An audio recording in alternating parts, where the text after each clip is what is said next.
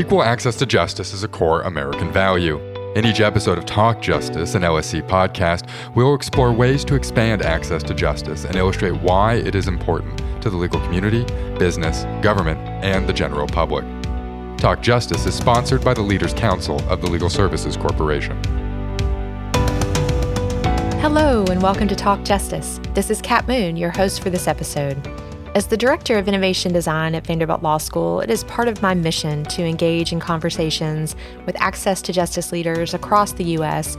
and to showcase the amazing work being done by folks who are truly leading the way to innovate and increase access by combining the power of technology and the principles of human-centered design. Today, I'm joined by Quentin Stainhouse, practitioner in residence and adjunct professor at Suffolk Law School's Legal Innovation and Technology Lab. Before joining Suffolk Law in 2020, Quentin was a senior housing attorney, systems administrator, and developer at Greater Boston Legal Services. And he brings this experience with technology as well as his legal experience to the project that is the topic of our conversation today, the Document Assembly Line Project. In a nutshell, the Document Assembly Line Project has produced a set of open source tools and processes to help legal aid and other organizations quickly and effectively create mobile-friendly online court forms and pro se materials. The processes and tools developed through the project are being used by jurisdictions around the country to make it easier for pro se litigants to access, understand, and complete court forms automatically. Because the project has been designed specifically to be replicated in any community and to scale access to court forms rapidly, it is a tremendous example of the kind of work we seek to share and elevate on Talk Justice. Quentin and his colleagues at Suffolk Law have created a wealth of resources that anyone can use to replicate this work and automate the creation of documents to help pro se litigants navigate the court experience in easier ways with far less friction. For example, the project led to the creation of courtformsonline.org, a place where pro se litigants in Massachusetts can go to get information, complete, and file court forms online in dozens of matter types. In our conversation, Quentin shares some context for how the Document Assembly Line project came to be, and, most importantly, how anyone can leverage the tools they've created to do the same thing in other jurisdictions.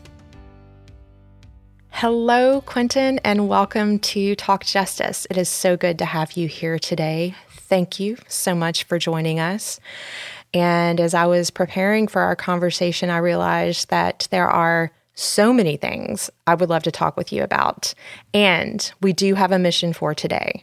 So I want to keep us slightly focused.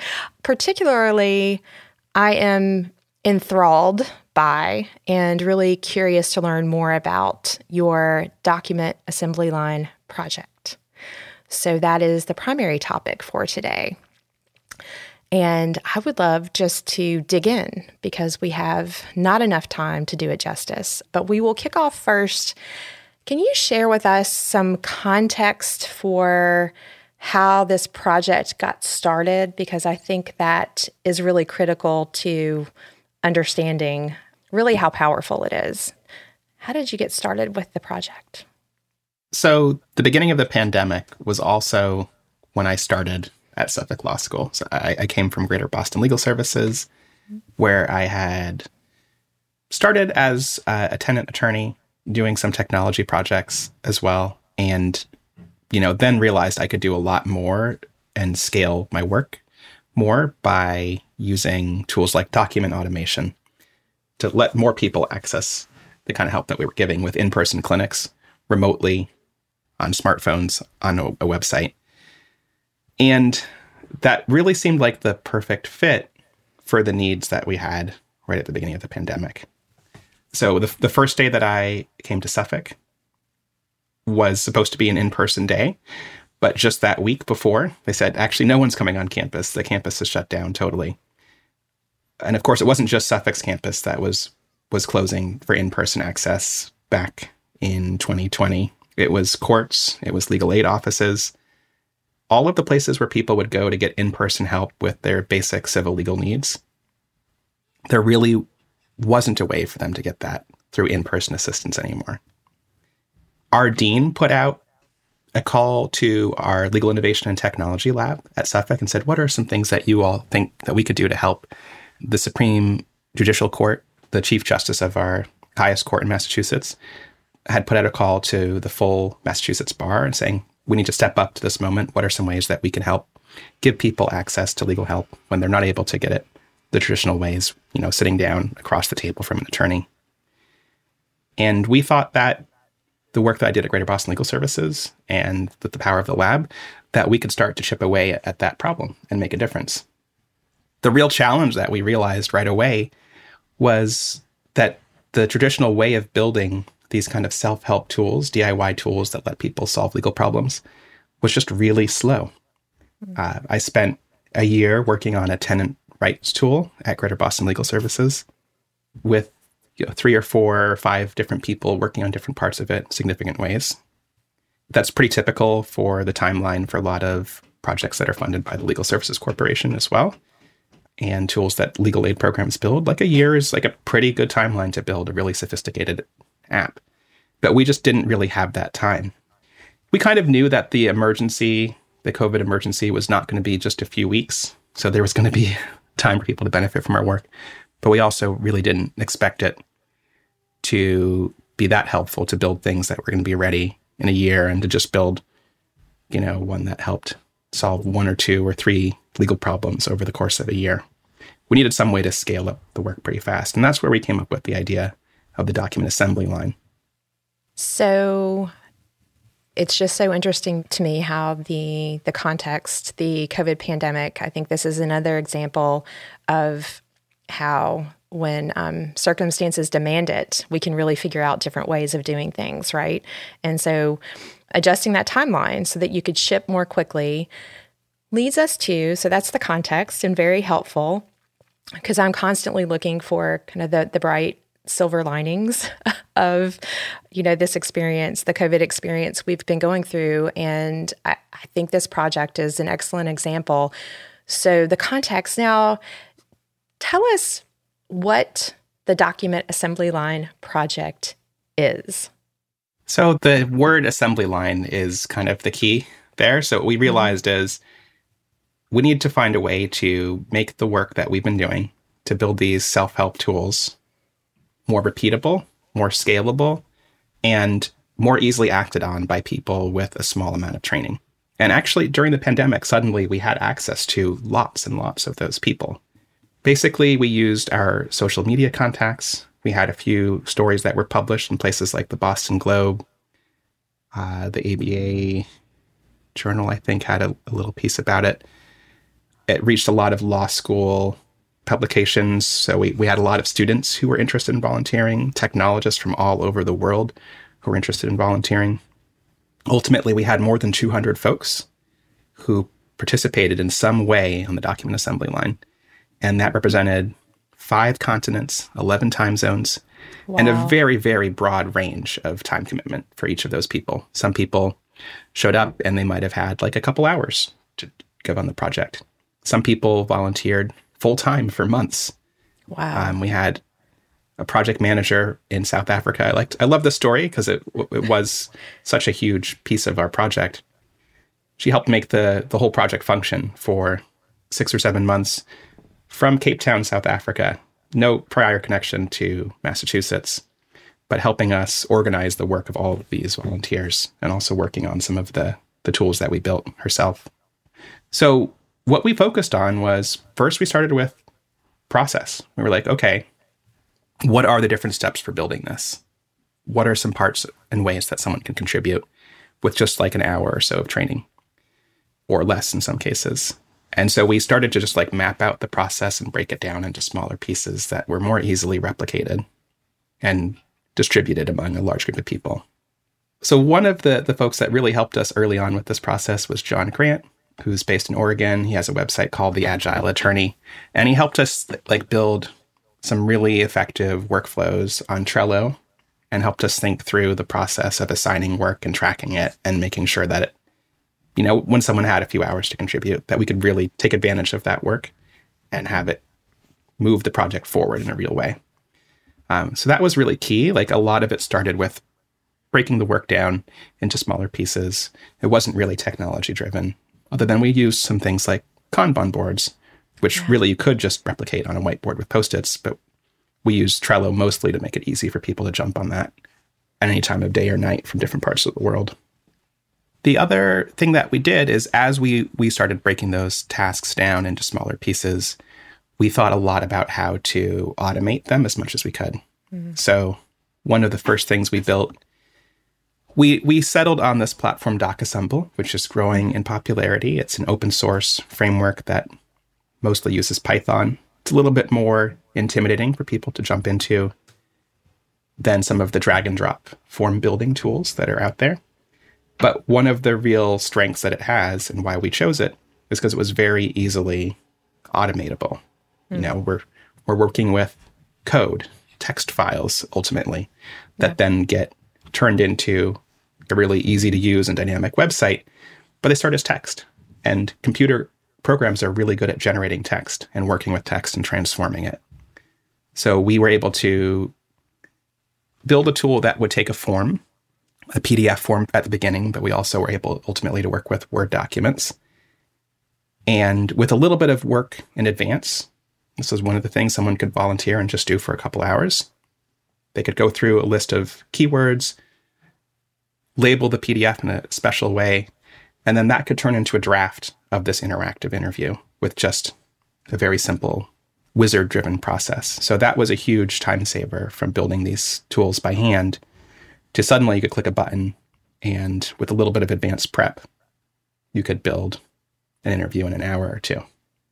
Wouldn't be the one that you wanted forever, but it was something we could get in the hands of folks much more quickly than building it the old-fashioned bespoke way. We found lots of those little levers, like places where we could take work that was being done manually and automate it. I have this, if anyone's ever seen the TV show Pimp My Ride, that was a popular meme for a while. You know, the host of that show, Exhibit, has this thing where he says, "Hey, yo dog, you like document automation, so I document automated your document automation." That's that's the phrase that I landed on to describe what we were doing. Someone who's seen the show more. Actually, I think I just know the meme. I don't know that I've actually seen an episode. Probably can do it more justice than I just did then. I have a teenage son, so such things get watched in my house. But no, I think that's a great meme for the purpose. And so as you're describing it, I hear very clearly it started with people. You had people ready, willing, and able and wanting to volunteer and contribute in small or large increments of time. And then you focused on process, right? Figuring out exactly how you were going to execute this project. And then came the technology. So I like to always emphasize how people, process, technology is often, a good order to follow. And this is being borne out in what you're describing. And absolutely, I was in a few places online and saw bits and pieces of the project as you guys were executing. So regrettably, I wasn't personally involved, but I know a lot of folks who were, including John Grant. And what you're describing is also an excellent example of when you bring a group of people together who contribute different skill sets, right? That's another, I think, opportunity to point that out, that you had some folks who were experts in project management and agile project execution. And I'm certain you had people who brought some different cognitive and professional skills to the work. So you get things launched, you're going virtually. Did you use Slack primarily for kind of the communication platform, or did everything get moved to Trello? I'm just curious, like what the tech pieces that supported the work were. Sure, yeah. So we definitely had like an alphabet soup of different technologies. We tried different things. We saw what worked and some things that we stuck with. Slack was one of our main communication tools. We used the Trello board for like asynchronous tracking of work, but there were a lot of discussions that happened in real time on Slack. We also had these daily stand-up meetings, but we knew with the time zone differences, we really couldn't have everybody attend those. So we recorded those. We used Zoom for those conferences, and we shared them on YouTube so people could catch up on what happened in those discussions. We've since moved our communications platform to Teams, but we haven't replaced, we're really just using it as a Slack replacement. We're not using the video chat feature from Teams, and we're also not using its video sharing and file sharing capabilities. For some of those things, we're using Google Docs. So we kind of were a little bit spoiled by being able to work with a group of people that tended to be really tech forward and willing to have that mix of technologies so that it wasn't too much of a burden. But I wouldn't necessarily recommend working with 5 different platforms that each have overlapping features. Yeah, so you have to pick and choose which you're using for what. Well, and one of the reasons I pointed out is all of the platforms and the tech stack you just mentioned have a free or very low cost option. And so I think this is just an example of how you can put together, and I guess that might sound overwhelming to some, but that actually doesn't sound like too many places you have to manage things to me. But again, low cost or no cost way to connect people around the world to move the project forward. And speaking of moving it forward, I would love to hear from you how the project really has manifested for the various stakeholders. So, I mean, it's delivering value, serving an incredibly important purpose. So what does that look like? Yeah, absolutely. So I kind of talked about like what our goals were and what we were trying to do. But what we did is we got a core number of, we thought were some of these emergency processes. I think we identified about 30 of them that were still going on during time the court was kind of closed to routine business. We focused a lot of our work on the domestic violence tool. That was one that involves about 7 different forms, I believe. That was one of the things we used a lot of volunteer effort to get up and running quickly. And now we have about 30 of those processes or so automated in Massachusetts, a bit more that are at various stages of work. Like as we've kind of lost that large number of volunteers, but we've also shifted our work outwards to look at the rest of the country and helping people replicate. In terms of the numbers, I can share those too. So in addition to those like 30 or so different individual tools, some of which automate many forms, we've had about 750,000 views to the website and the tools that are on the website, they're hosted at courtformsonline.org. And that's resulted in 31,000 downloads, which that means someone started a process. Some of those might take up to an hour to finish. They got through whatever triage there was there, because we're trying to screen people out who don't fit the tool. Yeah. And they got all the way through to the end of that process. So backing up just a little bit in terms of the process, can you tell us a little bit about the stakeholders who were and are involved in deciding, here are the forms that we want to automate, and kind of impacted how the final product, the website, came into being? Absolutely. So our first partner was really the Massachusetts Trial Court, which was kind of exciting. It's not necessarily the most forward-looking court in a lot of ways. They're cautious about adopting new technologies.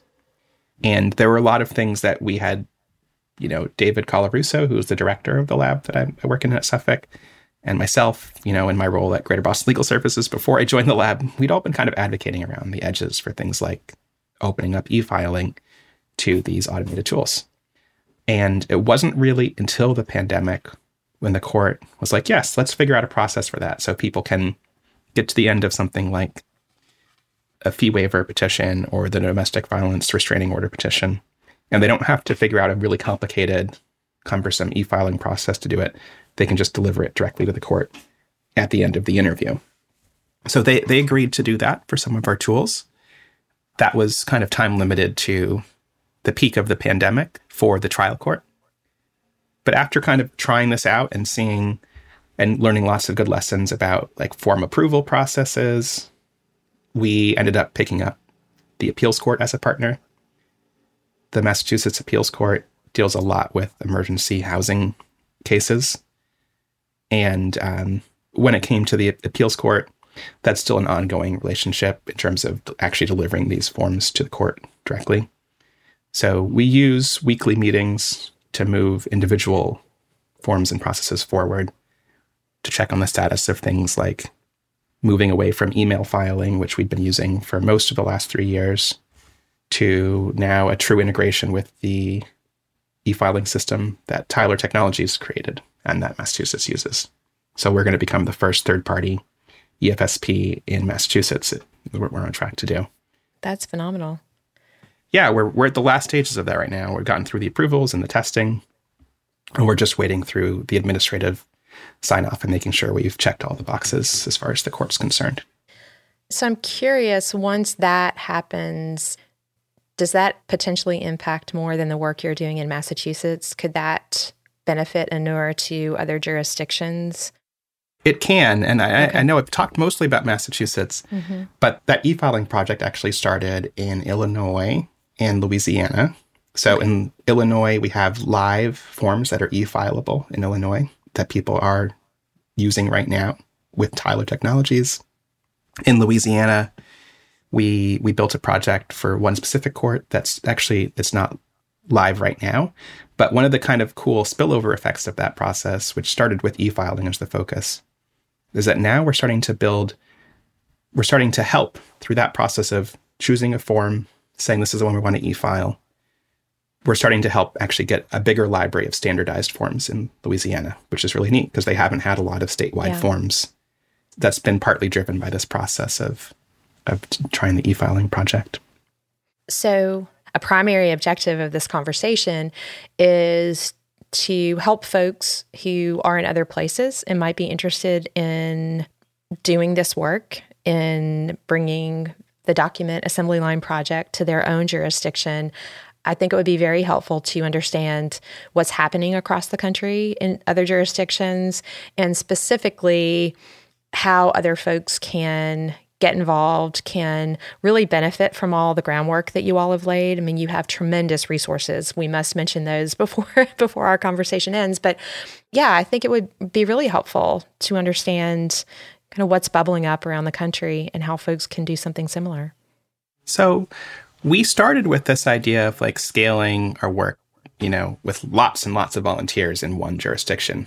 But that was really tied to some very specific things about the pandemic, when people were, had new patterns of remote work. They weren't as busy. Some people lost their jobs. They were looking for a way to find meaning. So we don't have 200 volunteers, as you might imagine, working with us every day. But there is this really rich tradition, which the Legal Services Corporation has fostered in several states where they've been working forever steadily with full-time employees to automate forms and maintain them and to be able to serve pro se litigants in their jurisdiction. So that's where we've turned the focus of our work. I mentioned the project in Illinois and Louisiana. Those were some of our earliest partners who took advantage of the assembly line tools that we built and turned them, for the most part, they're individual solo form builders who still can benefit from standardization of their work. And now we actually are working with about 8 different states. So the appeals court I mentioned, Massachusetts, Louisiana, Illinois.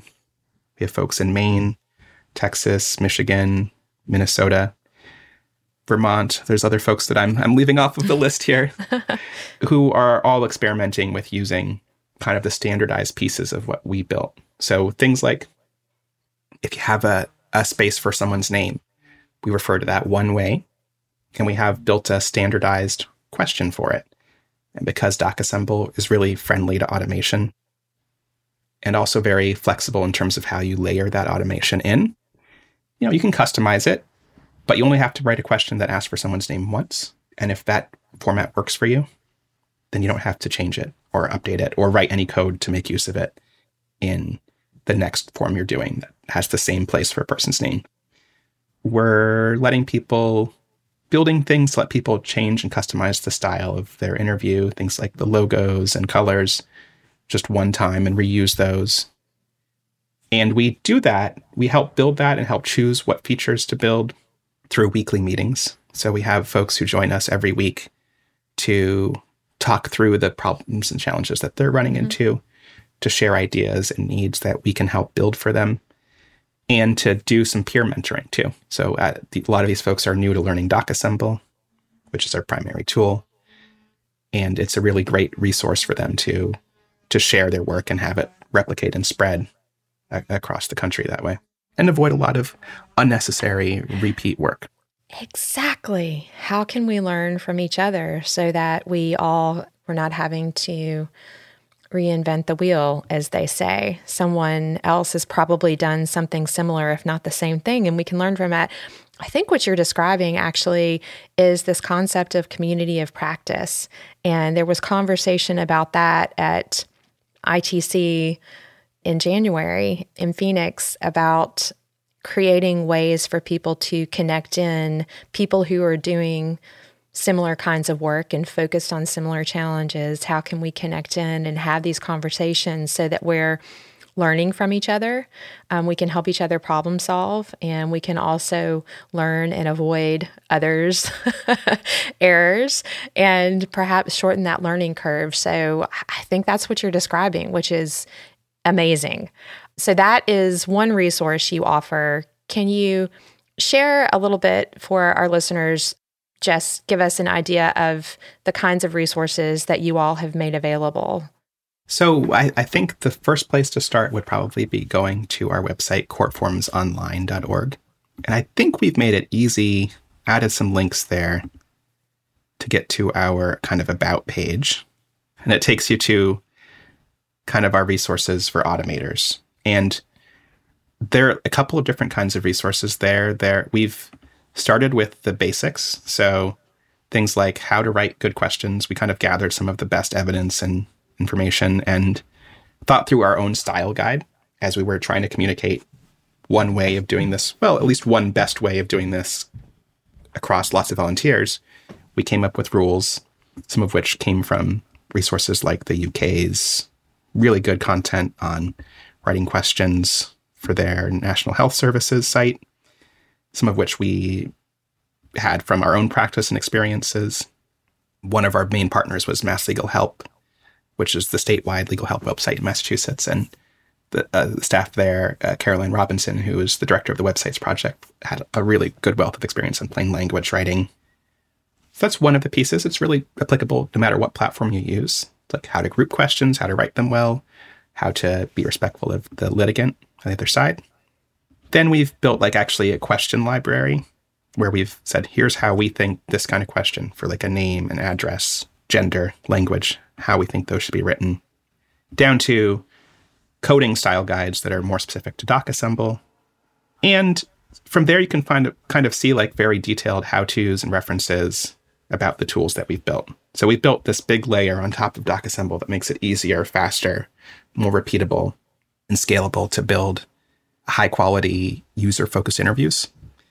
And our website tells you really in clear detail, step-by-step, how to do it. Sometimes there are videos, sometimes there's sample code. It was all kind of our focus from the beginning was getting lots of people to do the work. So we have lots of stuff written down, and almost everything that comes up on our meetings with our state partners on a weekly basis, questions. They can get asked as many times as they need to be asked, but we write down the answer so that someone can look at a reference for it later. And that's what you'll find on our website. Yeah, the documentation is incredible. Kudos for gathering all of it and then presenting it in such an easy way to look through and understand. You do not need to be a technology expert, I think, to make use of the resources to get things started. I think your style guide for interviews, for example, whether someone wants to engage in this particular project, I think that is just an incredible resource for folks who are hopefully thinking intentionally about how they're creating forms in the interview process for that. I want to know, what would you say is step number one if someone in a jurisdiction that doesn't have any of this happening yet? What would be step number one? What would be your recommendation for them? Well, I think the person that's best suited to work in our format. So first we had this big volunteer project, right? Which I don't know that moment's going to happen again. Because it still was, there was a ramp up time. There was, and I think Even if you looked at our lessons, you probably would still need that ramp up time. And then we needed some sustained energy to have the output that we did. So you can't do that in a hackathon, for example, I don't think. Yeah. It's not going to be a week-long project. It's going to be a months-long project. Mm-hmm. So I think the best model going forward is the partnerships that we've been doing, where we have folks in states who are full-time or close to full-time, who are dedicated to maintaining and building forms. And maybe they work with people who have various degrees of training that they're supervising to be able to make sure that they're maintaining the right pace. So it starts with people. Make sure you have the right person and the right staffing, the right funding to keep this going. Because building a form is not a one-time thing. You have to maintain it and update it. Our tools make it easier and more repeatable and scalable and maintainable, I think. I strongly believe in that. But they don't make it free from effort and time. Yep. Exactly. And I will just, as I was listening to you describe, it occurred to me, and I'm always looking for these opportunities, that this also would be, I think, an ideal form of pro bono if a system was designed so that you still could have volunteers come in and work incrementally on small parts of the project. If you have the larger framework in place. I'm always looking for opportunities that we can push beyond the one-to-one service model when we think about how attorneys can give pro bono service. And I think that this offers an opportunity for that, if designed intentionally, for that to be part of the structure. So courtformsonline.org is the primary website and does have a tab for more information. You also have a wealth of information. Where that takes you ultimately is suffolklitlab.org. And that's where I think all of the amazing documentation you all have created, the videos, everything lives. So I will do my best to hopefully we can get the links posted directly in some show notes so folks know exactly where. So where can folks find you if they maybe want to ask you a question as they are absolutely going forward on this? Yeah. So you could send me an email. I'm still trying to figure out the social media thing with kind of leaving Twitter for the most part. You can find me as @QStainhouse on Twitter still. I'll still check it periodically. I'm trying Mastodon. I'm @QStainhouse @noc.social for right now, and on LinkedIn. Or you can just send me an email, qstainhouse@suffolk.edu. Those are probably the best ways. Excellent. Well, Quentin, thank you so much for your generosity in sharing about the Document Assembly Line project today, and for your generosity in being available for folks who might want to learn more. I am a huge fan, and I hope that I can actually be part of bringing some part of this to fruition in Tennessee. Grateful for your time. It was fantastic to talk with you. Thank you so much. All right. Thank you, Kat. It was great speaking with you as well. I'm so grateful to Quentin for joining us on Talk Justice to talk about the innovative work he and his team at Suffolk Law are doing in partnership with legal aid organizations around the country to create web apps to streamline the process for pro se litigants to create forms online. I want to point everyone to the incredible set of resources and tools that exist on the project website, which you can find at suffolklitlab.org. Anyone who wants to create a beautiful and functional web app to automate document creation can follow this process using low-cost and open-source tools. And at onlinecourtforms.org, you can see a real-life example of the results of the Document Assembly Line project. Document automation is some of the lowest-hanging fruit to making court processes easier for pro se litigants. Kudos to Quentin, his team at Suffolk Law, and the hundreds of volunteers who have contributed to this project. And thanks to you for listening to this episode. Talk Justice is brought to you by Legal Services Corporation and Legal Talk Network. If you like what you heard today, please be sure to rate and review the show and subscribe on your favorite podcast app.